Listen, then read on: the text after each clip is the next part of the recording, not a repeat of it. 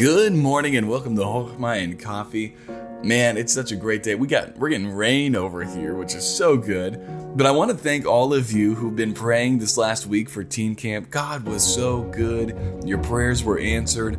And I'm getting all these different numbers from people about how many got saved.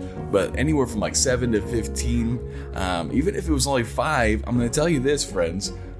That's five people whose lives are transformed by the blood of Jesus.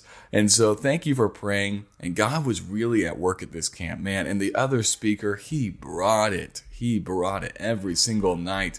And so thank you for your prayers. That's fruit that abounds to your account. Now we are continuing through 1 John. And so we're in 1 John chapter number 4. And we're going to look at verse 16.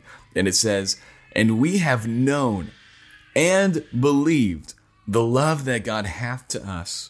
God is love, and he that dwelleth in love dwelleth in God, and God in him."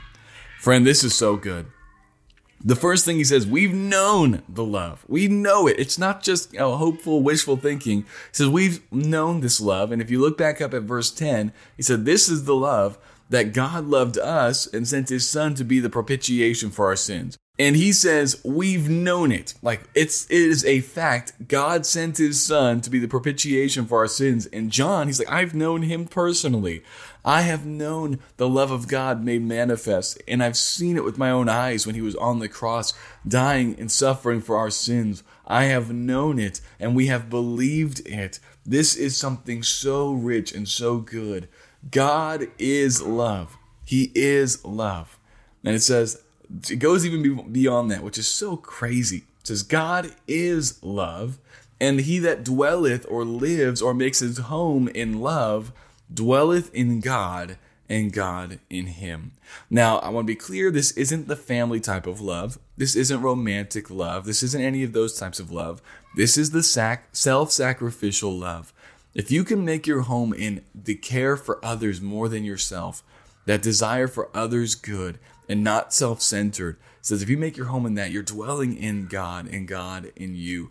And this type of love for God and for others is only possible through being remade in his image, being saved, being born again. And he says if you have this type of love that God showed for the earth when he sent his son to die on the cross, if you have that love for others and for God, then that is a proof that God lives in you.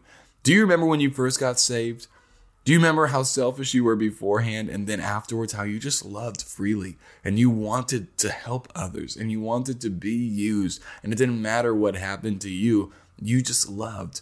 That was a proof that now you're dwelling in God himself and God's dwelling in you. If you want more, to read more on God dwelling in you and you dwelling in God, I'd recommend John 15. Abide in me and I in you, and just meditate on that today. But I hope you have a great day today. Stay encouraged, love others, and I'll talk to you tomorrow.